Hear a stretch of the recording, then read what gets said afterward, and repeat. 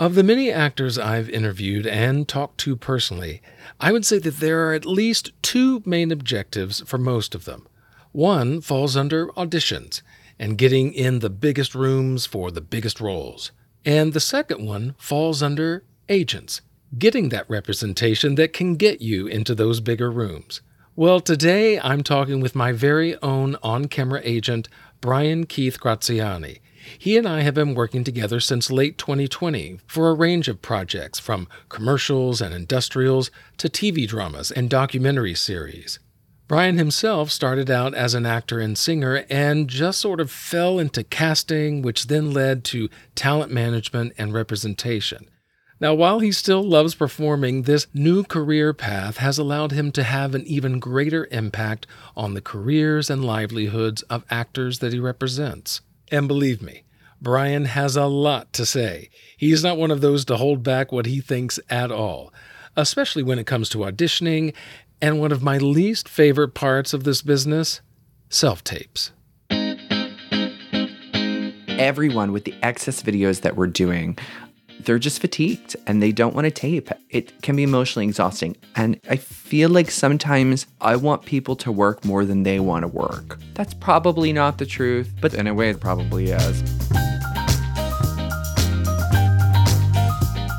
Welcome and thank you for joining me for another episode of Why I'll Never Make It, a recently award-winning theater podcast. That's right, the Academy of Interactive and Visual Arts recently recognized this podcast with a Communicator Award of Distinction. It was certainly a surprise and a thrill for me, as I have never won an award before, whether for acting or podcasting. So I am immensely grateful. Now you can find out more about Why I'll Never Make It and this award of distinction by going to whyillnevermakeit.com.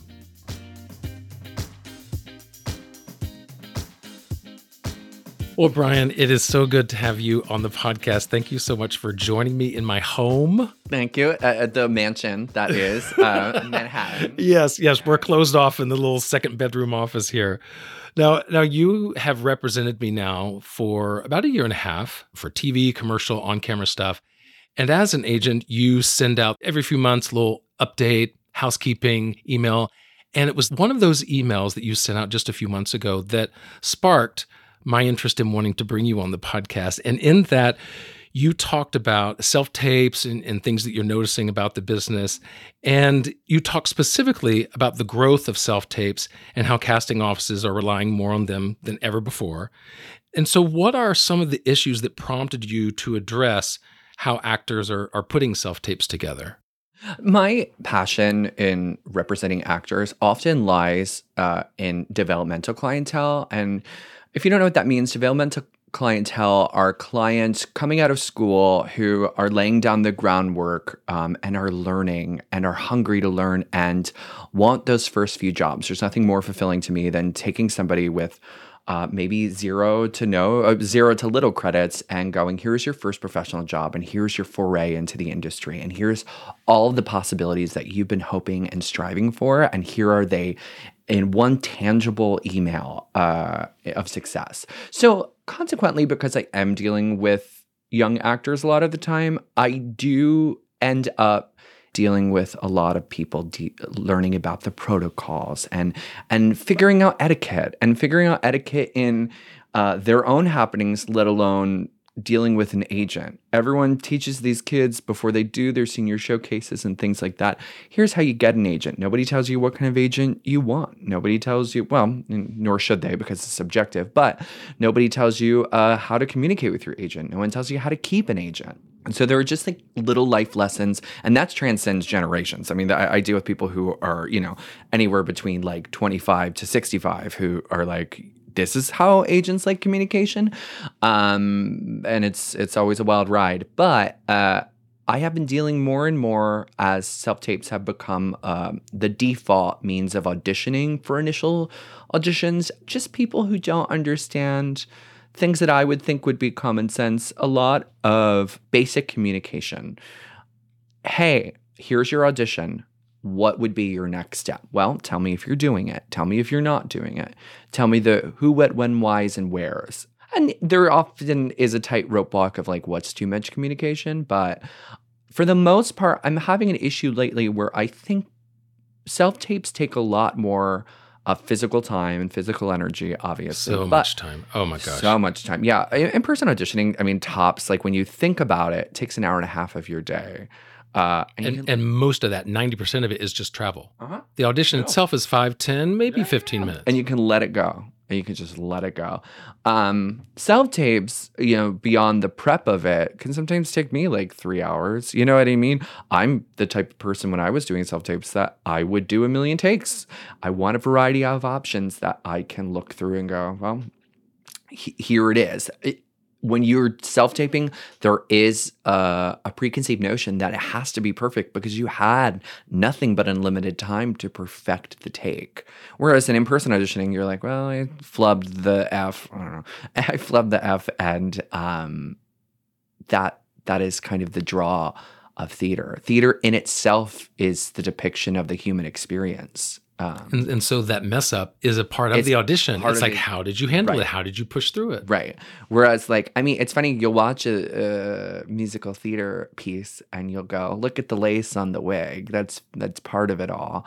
Then you'll watch a movie where there's a little bit of lace, and I'm like, you had post-production. What were you thinking? Right. And it's the same exact... Gay, I'm gay. The jig is up, everybody. I'm gay. But it's part of that translates into self-submitting, too, through video. It's like you had all the resources and not all of the time, but you had an abundance of time to perfect this. And it can be emotionally exhausting. Anyway, the point that I'm getting at is everyone with the excess videos that we're doing, they're just fatigued and they don't want to tape. And I feel like sometimes I want people to work more than they want to work. I'm just hitting a lot of resistance. And in order to create universal guidelines about how to best set ourselves up for success, I send reminder emails that go, 1, this is how I need things formatted. Send it to me this way. Send it to me prompt. I know I shouldn't have to ask, but here I am asking. So now you have no excuse to pretend like you were misinformed. But 2, a lot of those emails end up being like, if you don't do the tape at all and you don't communicate at all, here's my expectation. Either you will be dropped or you will be penalized, whatever it is. I'm not somebody's parent, but I do have a business relationship with somebody. I have a business relationship with you. I have an agreement with you.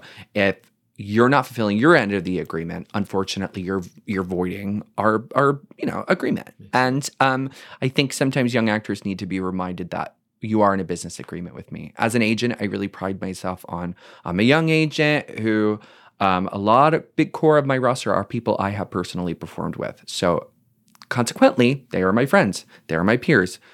That transcends, the attitude and communication style transcends into most of my roster. So I think because people go, yes, because that is there, that I can take advantage of his flexibility. And so I just every once in a while need to do a little town hall meeting and, as Brooke Wyndham once said, get them whipped into shape. So when it comes to that relationship, there's certainly the relationship you're talking about between yourself and the actor. But what do you think is the biggest thing that actors need to know about your relationship with casting directors? I think, 1, me specifically, that attitude about being a peer transcends to that medium as well.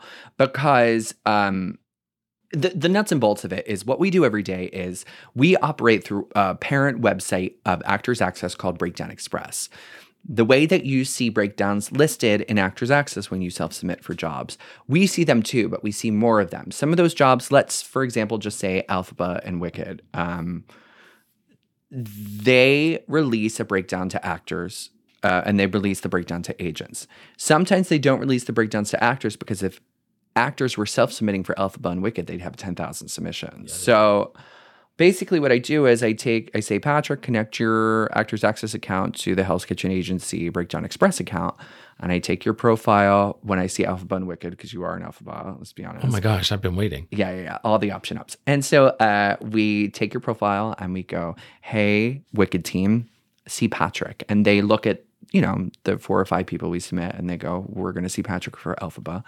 And you get the tape request and all this fun stuff that comes with it from there. But sometimes a lot of what I do is I go, well, they didn't call him Patrick, so maybe I need to write a push and make sure that they really keep an eye out for Patrick. So I'll write an email and I'll go, here's Patrick's materials. Here's what he's done recently. He's really great. Here's his reel or whatever we may have to send that's applicable to the project. And then maybe they'll call you in, maybe they won't, maybe they'll say why. Sometimes I have to hop on the phone. My point is, a lot of it comes into casting directors trusting our ability to assess talent. So when an actor doesn't do a self-tape, or an actor is late to an audition or gives an ad to an audition, especially if you pushed for them. Exactly. It's a direct reflection of my ability to assess talent. In that regard, it's very personal because it reflects on my ability to assess your value. And we are a small business. I mean, for all intents and purposes, Travis started this office 5 years ago, but we are actively rebranding ourselves as a theatrical office. And like I said, theater industry in itself is inherently very unforgiving. So we have to make sure every single step we take is going to push us in the right direction, that we don't have to hustle to get you into every room. And that, let's say Telsey, that we can just email them and go, remember when I was able to send you your last 10 bookings? Well, here's number 11. Trust me. And that's been great. I can't pretend like it hasn't been, but there definitely is some resilience. Just like the seasons change, the people's attitude change, and people get tired, and people go through waves of feeling like they won't be successful, or feeling like they really need to focus on their day job so they can make more money. I get that. But the struggle a lot of the time is, how can I convey enough that you can just tell me and I can help you that way? Because then if you ignore the self-tape this time, they might not call you in next time. So you're not just doing me a disservice, you're doing yourself a disservice if you don't communicate your expectations properly.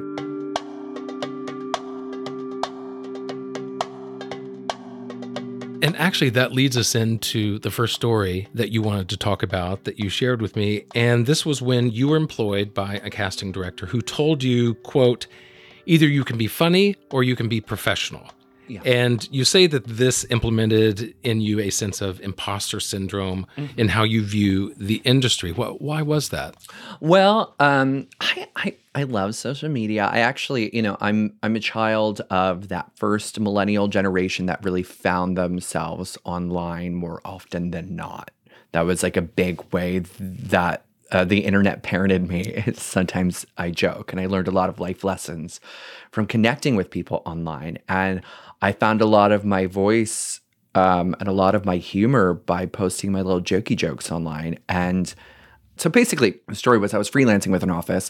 I won't say which, but I was very proud of the work that I was doing there. But my boss, who I had known for years, pulled me aside and said, I saw what you posted online. I do think it's very funny. I do think it's very relatable, but your youthful expression, is kind of the way he worded it, will hold you back. And you kind of need to choose, are you a comedian or are you a business professional? And at the time, obviously in my head, I was like, I'm a professional. And then in the back of my head, I said, fuck you. But, it's something that I carried with me. I am very loud.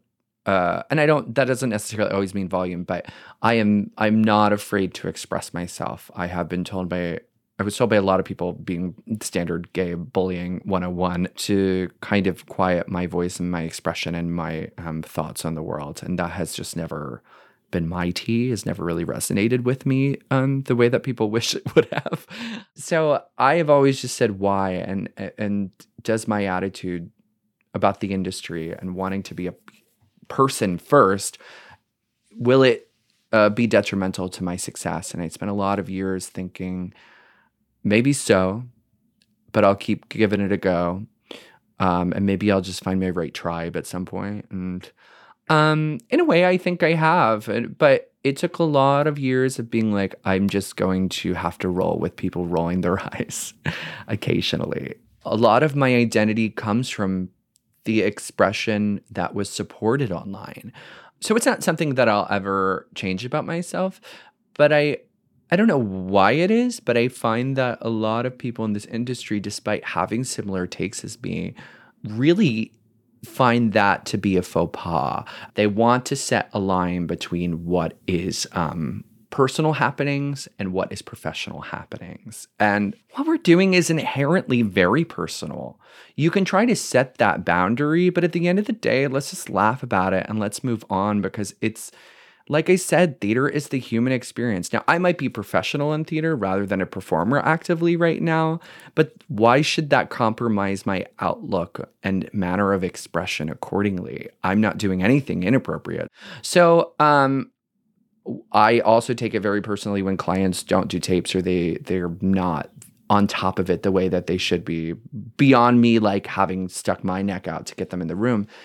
I know that I have had to work 10 times harder as a professional to get the respect of my casting peers, because one, they don't always appreciate my humor and they think that I'm dumb for it. That's a big thing on humor that I've learned. People think that expressing yourself in a humorous manner consistently is a lack of intellectualism, and a lack of intellectualism is actually a sign of a lack of intelligence. And I cannot find that to be further from the truth. I also find that expressing myself with humor is the only fucking way to deal with coping with this crazy, crazy world. So I'm going to keep doing it. But anyway, my point is that I have found, not only have I gotten over that imposter syndrome in some regard, I found that it is a strength to make people feel humanized, to make people feel comfortable. And when people are comfortable, they can express, again, their expectations consistently. I know that I have to work 10 times harder to get the respect of my peers, but once they're on the same page as me, all is good. But, that's just why sometimes I'm a little harder on clients when they don't respect my efforts. Well, there's definitely that balance. And certainly as an agent with an actor, there's a sense that you want both sides to be pulling the same weight. Yeah.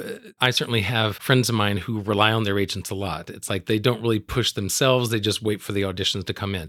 I know that I tended to be the person who was basically acting like I didn't have an agent and was submitting myself for stuff and kind of then stepping on the agent's toes because I was doing so much and not letting you do your job. So it is a matter of finding that balance. Well, and I don't think that there's anything wrong with that. I mean, at the end of the day, I get paid 10%, you get paid 90%. I should do 10% of the work. It does not always balance out that way, and I'm not at fault. But I don't have a problem with it not balancing out that way as long as I see you putting in the effort.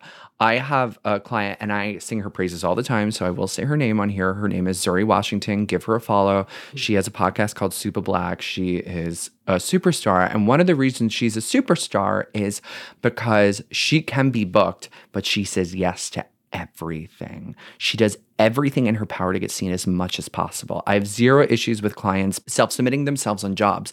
I was talking to Jason Stiers recently, who is a wonderful casting director, and he said, why do your clients self-submit? Is it to be, and he used this phrase that I will steal forever, is it to be more viewed more readily? And I said, yes, that is exactly it. Because I find that when we're both pulling our weight, it makes you retain their information. It's people thinking as far as they can see. If I see your name twice, it's just going to be twice as effective than seeing your name once through me. And it's just the name of the game. You know what I mean? You should trust me more than sometimes you trust an actor's self-submission. But ultimately, it's still another picture. It's still another name. So never feel bad about self-submitting. Always keep pulling that weight. You're never stepping on an agent's toes. You're stepping on an agent's toes if you email casting directly. Then it gets a little like wacky because it's like, why even have the agent? But in regards to self-submitting, do it. Yeah. Now, in your career path, it's almost as if one has built upon the other. You started out as an actor, which gave you a certain perspective as a casting director. And now that you're a talent agent, you represent actors to the casting directors. So how have you found these transitions? Have they been easy or difficult as you've left behind one aspect for the business for the other? I would say it got a lot easier when it stopped being so muddy. I wasn't really committing to doing one job because I don't think you should have to in certain capacities. I'm not allowed to submit myself on jobs that professional happenings, things that are released on Actors Access, things that like would take me out of town. My main source of income can't be being an actor. And I accept that those are the limitations of the industry right now, but I still would like to do a showcase every now and then. I would still like to do a community production in Brooklyn at the Gallery Players every now and then. I don't have a problem with that. But I found that I became a much better agent when I said, no, I'm just going to do this, and this is going to be my number one focus. And the more all the energy I want to put into my own self-submissions, I'm going to put into my actors and encourage them and uplift them to feel like they are heard, not just by me, but casting and by these creative teams. It is a little bit of for all intents and purposes, a mindfuck every now and then. It's a little bit like, what is the difference? What are the difference in these positions? Why is it now? This was a big issue at Jamie's office for me mentally. It was like, why is it now that if actor Brian followed up to a self-submission with a, hey, just following up, I would love to know if I'm considered, I'm viewed as too eager and I get criticized for it. And if I follow up and go, hey, following up on Patrick's submission, thought it was really good. They're like, you were so proactive. I'm like, I know, right? But like, it's such like a weird standard and a weird etiquette. And, it's our human instinct to compartmentalize. Is it also that casting directors and producers, that they want that wall of separation between them and the actor? Oh, they live for it. They live for the wall. And that's okay. Because here's the thing, when it is really prominent in TV film. TV, when you think about it, these co-stars that people are doing, 2-line co-stars that are, can I get you some fries with that? That's what Jamie would call it. Can I get you some fries with that roles? If you think about it, on paper, what those roles require, anybody could do it. Anybody can do it. Not everybody has the look, whatever. Not everybody is able to value their own contributions to a project accurately. So like, if they open those up to the masses with no walls, again, just like the Elphaba and Wicked, starring Patrick Jones, you would have 10,000 submissions for every role, and that would make the casting director's job 10 times harder. So I do understand to some extent that wall, but I feel like we are on the pendulum has to swing and balance out in some regard, because right now, we're just, the way that the union functions, that the EPAs function, that the required video calls function, we're all throwing coins down a void, unless you are acting through an agent. Now, that's the advantage to working with me is, when you're called in through me, it's because they're actively wanting to see you, and that validates like, okay, this isn't just some EPA submission when I don't know which tracks they're looking for. I don't understand.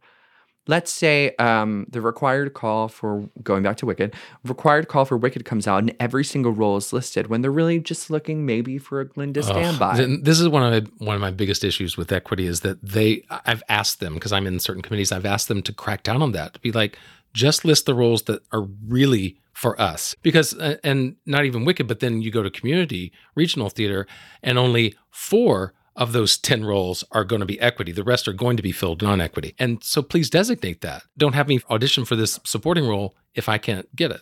No, I don't understand why they're not more transparent with it. I feel terrible for actors that aren't represented right now, because you really are just going, like, you're trying to do a 3-point shot and you don't know where it's going to land in the basketball court. Good for me. This is my only basketball reference of the episode. Nice sports analogy. Please nice. Enjoy. But no, it's hard and you don't know where it's coming from. That's why I feel like my job is way more important now than ever. I really have to make sure that people feel seen and heard. So that actually gets me to a question about, do you think every actor needs to have an agent? No. I think ultimately people will be more successful with an agent just because of the way the hierarchy of the industry functions. Because an agent can ask for things that an actor would be viewed as difficult for asking. In the same way that I advocate for following up for somebody's self-tape or whatever it is, and I'm praised for it, an actor would be dragged for it. Same thing happens for negotiations, asking for more money. Asking for money is a really weird thing. It's a really weird thing because, like, you're just, honestly, sometimes I want to write, like, just give him $50 more because you know I'm going to ask for it. You know what I mean? And I can hide behind the guise of, like, to maintain quality of living or to cover my commission expenses, whatever it may be. An actor doing that for some reason, and mostly with smaller houses where the producers are kind of skeezy to begin with, but they're viewed as difficult, and people, there's a stigma against it to the point that people are even scared for me to ask sometimes for more, whether it be money or a single room or travel or accommodations, whatever it is.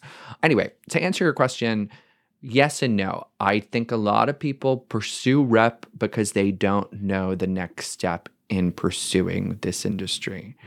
I think they think that is what they need in order to be successful. And success takes a lot of different forms. And your first step, let's say your career is a staircase. And at the top of the staircase is your perfect idea of success. You're winning an Oscar or a Tony or whoever you are. I think people want to jump to step 5. And if you did jump to step 5 successfully, let's say you submitted to an agent and they randomly started to rep you, do you think you're able to go to step 6 without having to done the other steps first? Probably not. Maybe. I mean, listen, look at Sierra Renee. I mean, she went to Baldwin Wallace and she graduated and she immediately went into Big Fish and she's killing the game. But those cases are far and few between. You will be happier as an actor who's just graduating college, doing some regional jobs that you booked on your own. I think the best thing I ever did with my time, and the worst thing I've ever done with my time, is I worked at the Barn Theater in Michigan, Augusta, Michigan, the prestigious house. It was one of those stocks where I worked 12 hours a day, 7 days a week for 4 months with 4 days off, solid $150 a week, made my 15 EMC points. It was, I mean, the labor laws broken were crazy, but I learned about every aspect of the industry I could possibly do. I don't think people should have to pay their dues in that way anymore. I think it's antiquated and I think it's a little exploitive of young artists' desire to work. But I do think that was my step 2. For my step 3, before my step 4, I did a couple more stocks where I was a non-ec member and I wasn't, I had to learn about the people who knew more about the industry than me, and they were paid more than me, and they should be because it was consumer with their experience. So I think a lot of people, I get submissions from people who I'm like, you're not even done high school. Why do you want an agent? That being said, I think that a lot of people would benefit from having any agent rather than no agent. Unfortunately, just because of those walls, like we said, that are in the industry. So then secondly, on top of that, what should actors expect agents to do for them and more importantly, not to do for them? I say my job changes on a daily basis. Sometimes I am here for job acquisition. I'm here to do all the regular agent things. I'm here to assess your digital materials. I consider myself a marketing manager in some regard because basically what you're doing is you are asking me to sell a car. The more details on the car you give me, does it have 4-wheel drive? Does it have rims? Tell me the year, the make, the model, the production company, whatever it is. The more details you give me to help sell that car, the more tools you put in your toolbox, whether that be digital materials, reels, websites, photos, those kitschy professional shots of you in a doctor outfit, which actually is very helpful for on-camera work. The more tools you give me, the more effectively I can market you. So that's one aspect of my job. Then there's actress, therapist, Brian. I find that every agent's different. I'm a little more hands-on. I'm not afraid to get my hands dirty and tell you it's all going to be okay and stroke your hair every now and then or talk about how shitty the audition was, whatever it needs to be to make you feel, all right, I can move on from whatever, or I can be excited or be rejuvenated. And then sometimes, and this is more specifically probably now, and we talked about this earlier, I end up being a human rights lawyer. There are no federal laws on COVID workplace policy. This is unfounded, and I totally get that wouldn't be able to catch up as quickly as we'd like. But every producer has their own way of handling COVID or not handling COVID, unfortunately. And I have to make sure that people are safe and healthy. So there's been a lot of difficult conversations I've had to have with producers where I have to think about my business's best interest and make sure that I'm not having such a polarizing, aggressive expression of opinion on how they should handle a situation that I don't make sure that clients get rehired at this space again. So it is a tightrope walk, but needless to say, all of that combined, that's the way I function. Every agent interacts with their clients differently. I want people to make sure every part of their needs as a professional are fulfilled as possible. Beyond that, I do think people have an instinct. I think this is a human instinct to want to make themselves feel heard a little too much. Sometimes people just like want to hear themselves talk. And I think you have to know with every interaction you have with your agent that the time you're interacting with them is time taking away that they could be marketing you more efficiently. And sometimes you expressing yourself is more important than your agent pushing you. There are times like that, and that's okay. Because then they'll be able to push you more effectively if you have a productive conversation. I think some agencies are a little too on the other side where they're like, I don't want to have any talks with you because I feel like that's taking away from precious time. And I'm like, I don't need that much time, but like, you know what I mean? It's one email, but I find that I just want people to feel heard. And I feel like sometimes that manifests in ways that people take advantage of my time. I don't really have a end of work day.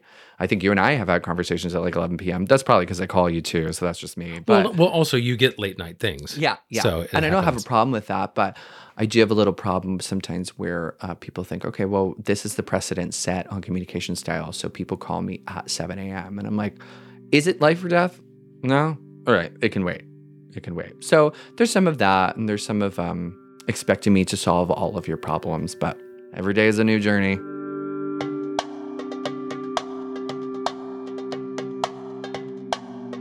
And when it comes to journeys, Brian seems to find himself a new one every few years or so, whether it's as an actor, casting director, or talent agent. And with such varying perspectives, as you've heard, Brian has a lot to offer. So this week you get not one, but two bonus episodes. In one, Brian shares his insights on acting scenes and auditions, and the other is an audition story you don't want to miss. Now, bonus episodes like these are only available to monthly supporters of Why I'll Never Make It. So if you'd like to help support this podcast while also getting access to bonus episodes like these, well then consider a monthly subscription for just $5 or $10 by going to whyillnevermakeit.com or just click on the link in the show notes.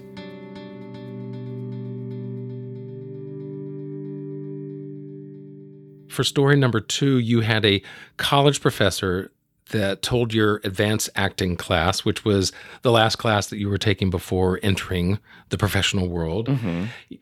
This professor said that actors don't need headshots and, quote, a good Polaroid would do. Now, to me, this just sounds kind of crazy and unaware of the realities of what is really expected when we go auditioning. But for you, this moment was something deeper. Yeah, I went to school in a small state school called Rowan University. It's right outside of Philly. This professor in an advanced acting class, the last class we were doing, we didn't have an industry class, which I think a lot of college programs are really lacking severely. And one day somebody finally said, I need to know how to pursue this industry.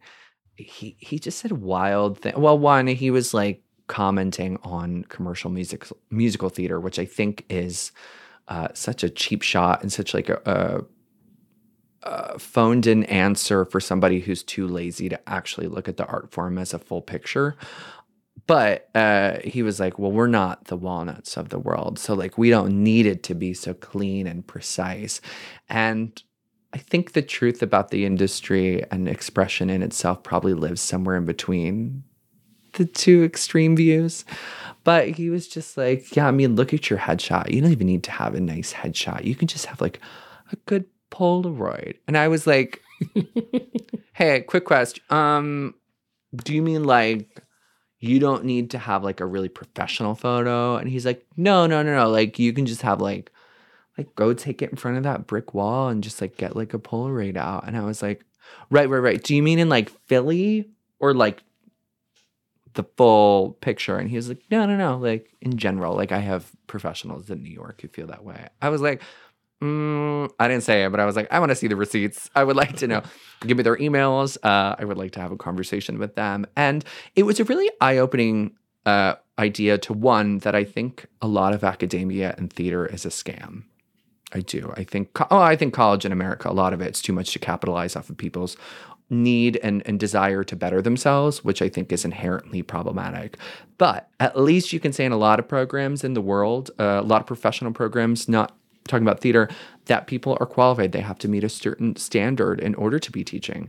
And I think theater's perception of success is entirely subjective, as we've said, especially in a community like that is a little more like the art form is subjective, and what it takes to produce it doesn't require a mass amount of training. And it was really eye-opening to me that like people put you into these circumstances as a young artist where you are susceptible to their view on the industry. These teachers have these willing, moldable brains that like just want to succeed, and they look at their professors as the perception of success because they don't have anybody else to compare it to except, famous celebrities. And I think a lot of professors really get off on that.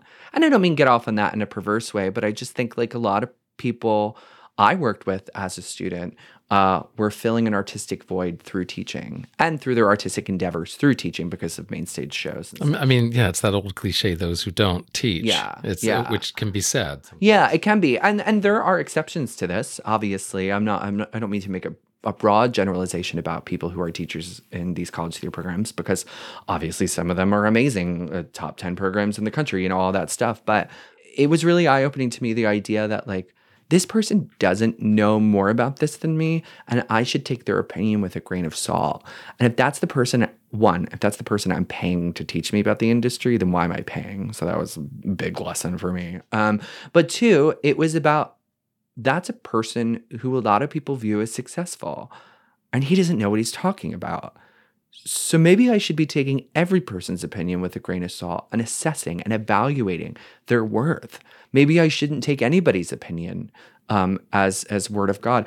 And that has really shaped my viewpoint a lot of the industry. I challenge in my head, not actively, sometimes I don't verbalize it to other people, but I challenge things mentally before I accept them as truth. Well, I think that's a foundation, I think, of any good actor. And I mean, aside from just the business side of it, but then as artists, I think you have to question what the character's doing, question what the story is, question why this was. I mean, so the same fervor, the same skepticism that we approach a character and investigating it, we need to put to our business side as well. Yeah, and I think that that's something that is lacking, because I don't know if colleges actively make a point not to educate people in the industry. I don't know why that is. I don't know where that stems from, but it is a common complaint in most industries. For me, I just find that they stifle it. And I wonder why that is.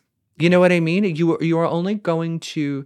People think as far as they can see. People didn't know our agency was successful until I created an Instagram.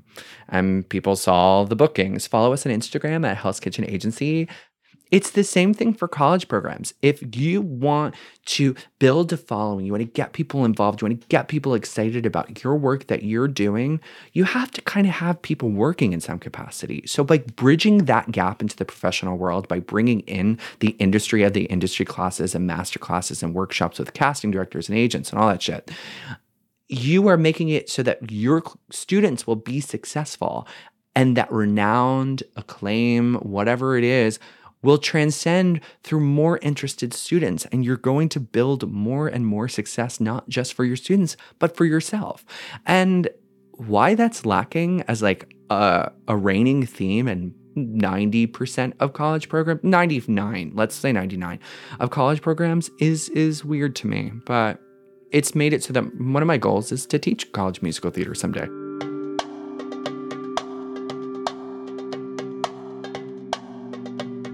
Well, getting into story number 3, you talk about booking the biggest job of your career. Mm-hmm. And it was because you checked Audition Update one morning. Now, I've been around a long time, and I had to question, what is Audition Update? Is this some other thing I don't know about? Patrick Jones, you are living in another life. You're living on Mars. No, you're not. Audition Update is an actors forum created by Tom Lapke, who created Actors Launchpad and Real Arc. We love Tom Lapke. Basically, it was a thing back in the day. Do you remember a website called Non-Equity Deputy? Oh, Patrick, I just feel like I'm educating the children today. But a Non-Equity Deputy is an old website. I want to say it died in like 2011, where basically we'd have a list of theaters and you can give reviews, because like let's say you're working at Joe Schmo's Playhouse, you don't know how they treat actors, especially when you're young. You don't know what's going on. You're like, let me make sure that like I'm not going to. So it's a Yelp for theater. Yes. And so what you had to take with a grain of salt with it and with Audition Update was when you have anonymity, people can just kind of vent their grievances that aren't always necessarily justified, but you take that aspect of it with a grain of salt. So when that website died, because I guess somebody didn't renew it, Tom created Audition Update, which started just as like, hey, is anybody at the Grease EPA? What's the line like? Is it crazy yet? It's like 7 a.m. It's like, is our non-equity going to get seen? What did the monitor say? Did they get sent home? Now, I am part of a Facebook group that does the same thing. Well, guess who they were inspired by? Right. But then they created a sub-page with that called Callback Corner, where people would be like, I went in for Cats. Did anybody get called back for Rumple Teaser? People would go, yeah, girl, I was called back. And then you find out somebody got the job. And then you weren't just sitting around by the phone.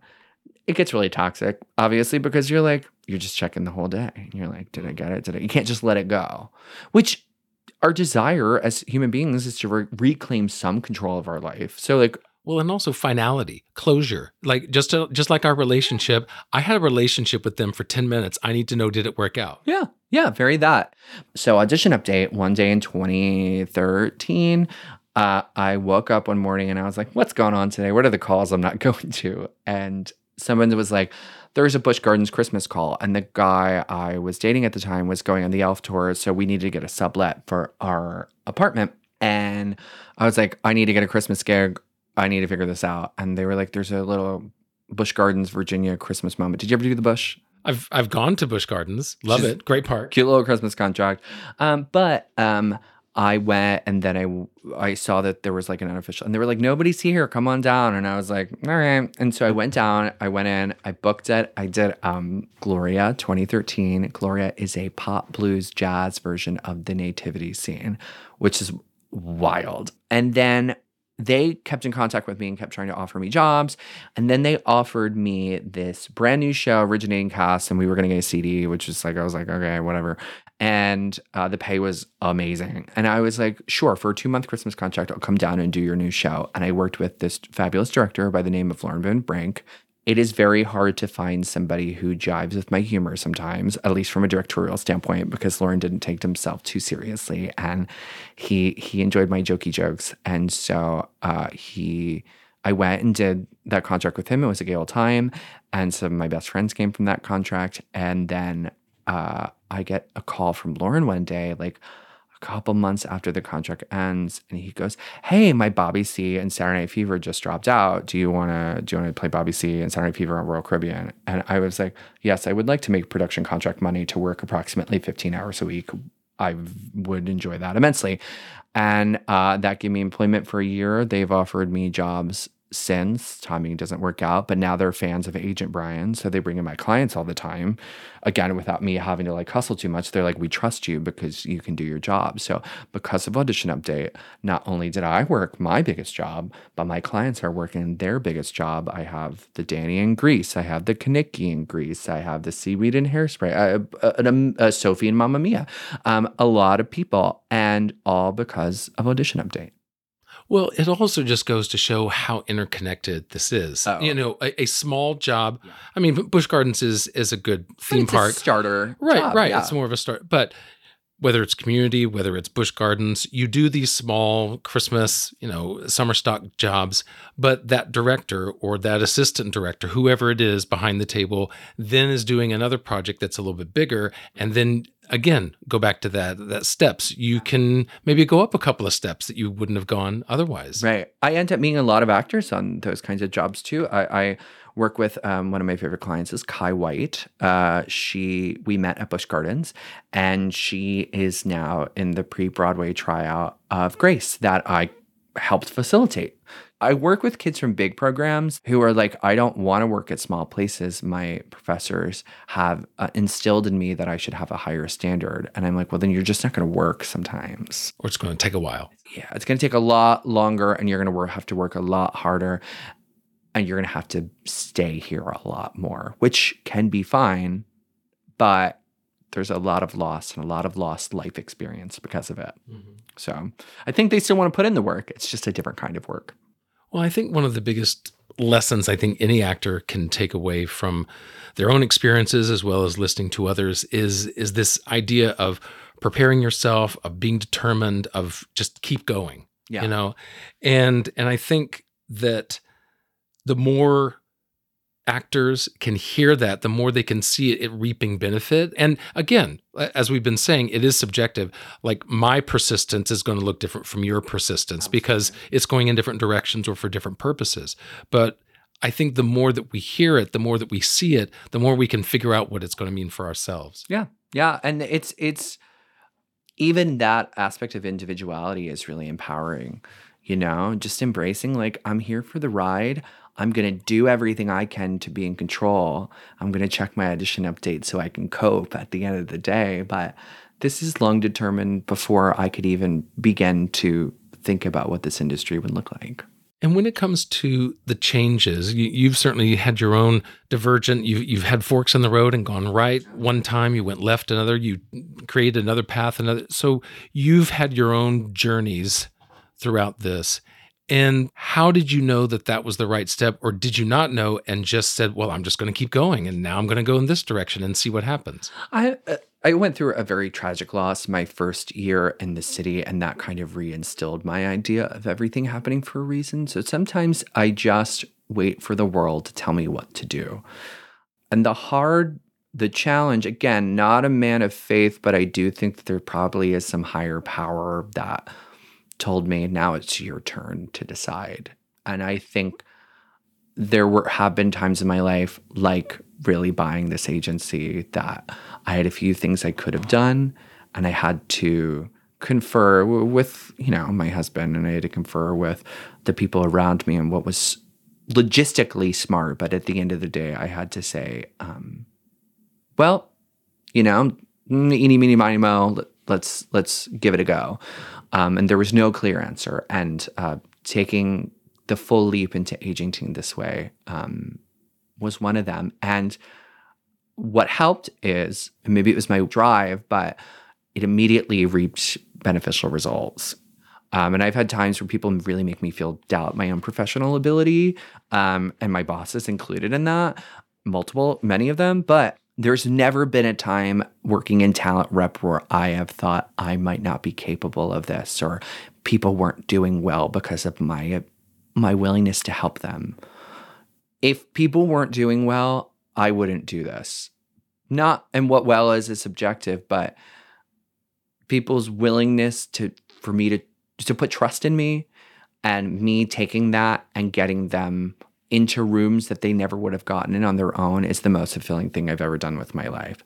And even on its best day, acting hasn't made me feel that fulfilled, because there's just so much bullshit to kind of so many hoops to jump through to get there. And it shouldn't be that way, but it is. And I don't think we deserve it. I also don't think it benefits the industry, but yet it's indicative of it. No, it's, yeah.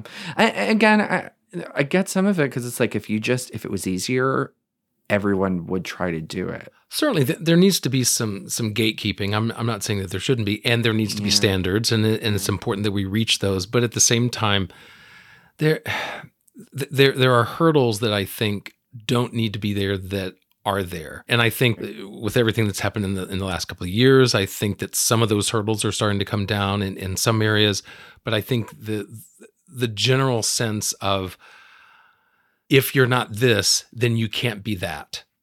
And I think that that's really, no matter what you're talking about, that can define people, as we were talking about earlier, can put people in boxes, and, well, you're not in this box, so bye-bye. Yeah. I don't have a problem. Again, a lot of my problem with it does not reside in the idea that people need to compartmentalize, because it is human instinct. It is just the demonizing of people who try to test the boundaries and push the limits and change the way that we think. And we encourage it. All of the whole industry right now is like, let's change the way we think. And I'm like, and not just me, but many of my peers, actors and business professionals are like, what if we told a story this way? And immediately the powers that be are so rooted in antiquated functionality and old money that it is just hard to change the thinking. And that comes in positions, that comes in storytelling, that comes in white directors directing shows that they shouldn't be. It's going to take a long time for the industry to catch up. Now, what I will say is COVID is not good. COVID is terrible. COVID is the worst thing that we will probably live through, maybe. But it did expedite a lot of conversations in this industry. And I will appreciate that this is, again, a cool time to be an actor. Cooler time to be an actor than probably any time in our lives. It's different. Theater is omnipresent. And this is a different theater than I think anybody's really ever experienced. One of the sad things, certainly, COVID shut down theater for a while. And there was this whole phrase of, essential workers, and artists were not a part of that. And in some way, I took that personally because I thought of what I did, that yes, there is an entertainment, there is an escapism to it, but it's still, I think, an essential part of a society, of an arts and a culture that can be represented on stage that you really can't get in any other medium or form. And so I always thought of it as being this essential part, because as much as I have fun doing acting, I don't see it as frivolous. I see it as purposeful and meaningful. So I am curious, as theater is coming back, what stand it's going to take and how it's going to stand up for itself. I think it already has.